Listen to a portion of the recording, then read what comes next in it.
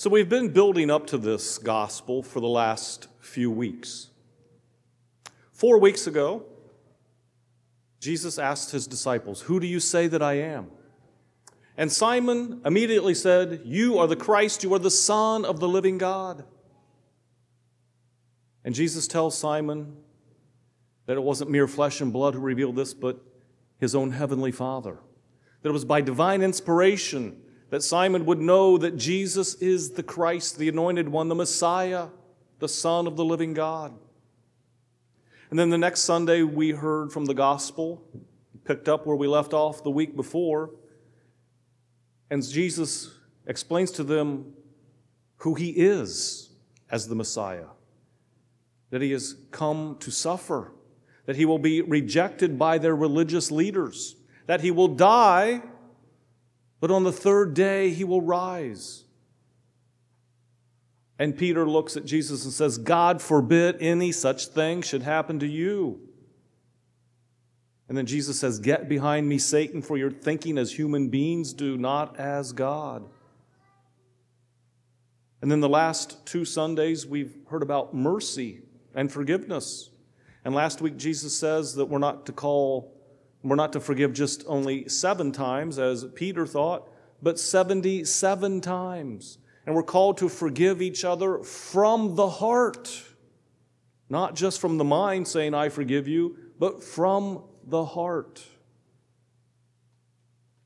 And that leads us to the gospel today. We hear this strange parable about working in a vineyard, some for 12 hours out of the day, some for only 9, some for only 6, and some for only 1 hour.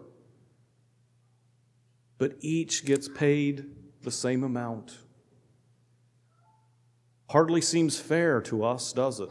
Those of us with that good work ethic that we have. How could we work 12 hours out of one day and get the same pay of someone who only worked 1 hour? But it goes back to what Jesus said. Thinking like God, not thinking like human beings. And so we heard in that first reading from Isaiah, God says, "My ways are not your ways, my thoughts are not your thoughts. So high above your ways are my ways, and so high above your thoughts are my thoughts." And yes, there are times when we can be like Simon and we can have that divine inspiration of God and we can think like God. But then when things don't go according to what our preconceived ideas or our plans are, then we tend to fall back on our human thinking instead of remaining inspired by the Holy Spirit to think like God. We heard in that second reading from St. Paul to the Philippians, he says he knows what lies ahead of him. He knows that his promise is the glory of heaven. And so he longs to be united fully with Christ in heaven. But he also knows that he is needed on this earth, that he is needed to preach and to teach and to live the gospel of Jesus Christ, to bring others to faith. So while he longs to be fully united with Christ, he also knows that he's got work to do before Christ calls him home. And so the moral of this parable is not about money as being the reward and the goal. It's about heaven. That the ultimate goal and the ultimate reward of our work in God's vineyard, the world, is eternal life with God. Which led me to think this morning, what's the difference between someone who's successful in life and someone who's not successful? It's knowing the goal. It's knowing what the prize is and not letting anything get in the way of attaining that goal. It also takes flexibility. It takes flexibility when the world throws things at us that aren't of our plan, that want to try to keep us from attaining that goal. To be flexible, but yet persevering to attain the goal. To change course when we need to. And ultimately, our thoughts need to be God's thoughts. Our ways need to be God's ways. For God desires for each and every one of us to spend eternity united with Him in heaven. Do we think about that on a daily basis? It really was driven home to me this week when I got several voicemails, several text messages on Tuesday while I was in a staff meeting here and had my phone turned off, but turned it back on and my phone nearly blew up with these text messages and these voicemails. And when I started looking at the names, I thought, what's the connection here? And then I realized when I called one of the people that one of my good friends from up home in a family, that their 24-year-old son had had a serious accident. And then I found out that he died. He didn't make it. But yet, being a faith-filled family, when his father got to the accident scene, his son was still able to talk to him. And he said, "Son, have you prayed your act of contrition?" He goes, "Dad, I've prayed several." And he was clutching the cross around his neck. And they were all hoping that he would make it.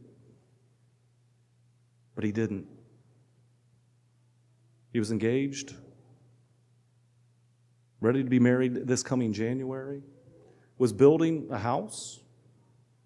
In fact, the basement was already dug and poured, and my nephew actually saw him a couple weeks before that and waterproofed his basement. He had all these plans as a 24-year-old of a bright future ahead of him, full of life, full of love, full of family.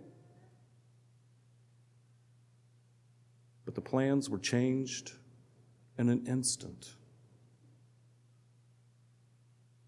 So different are God's thoughts and God's ways from ours. But his mom and his dad and the rest of the family and us, as broken up as we are about his loss, we also see the blessings. Because they raised their son to know that heaven was his goal. That this life, as great as it is not the be-all and end-all. That this life isn't where we are called to spend eternity, but it is the next life in heaven with God.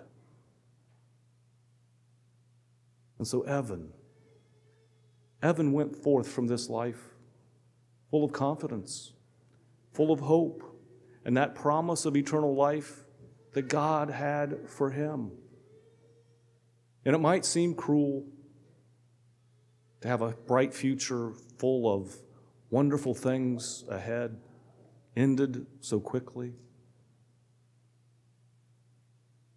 But God is not cruel. God did not cause his death, but God had prepared him from the day that he was conceived in his mother's womb. And his family and his friends supported him in the faith as he supported them. That all happened on the feast of Our Lady of Sorrows. And if there's anyone who knows the pain of losing a child, it's our Blessed Mother. And so she envelops all those who grieve with her mantle of love. So may we all remember, we have a limited time on this earth, not to take it or each other for granted, to live each day to the full, and to realize that our goal is heaven.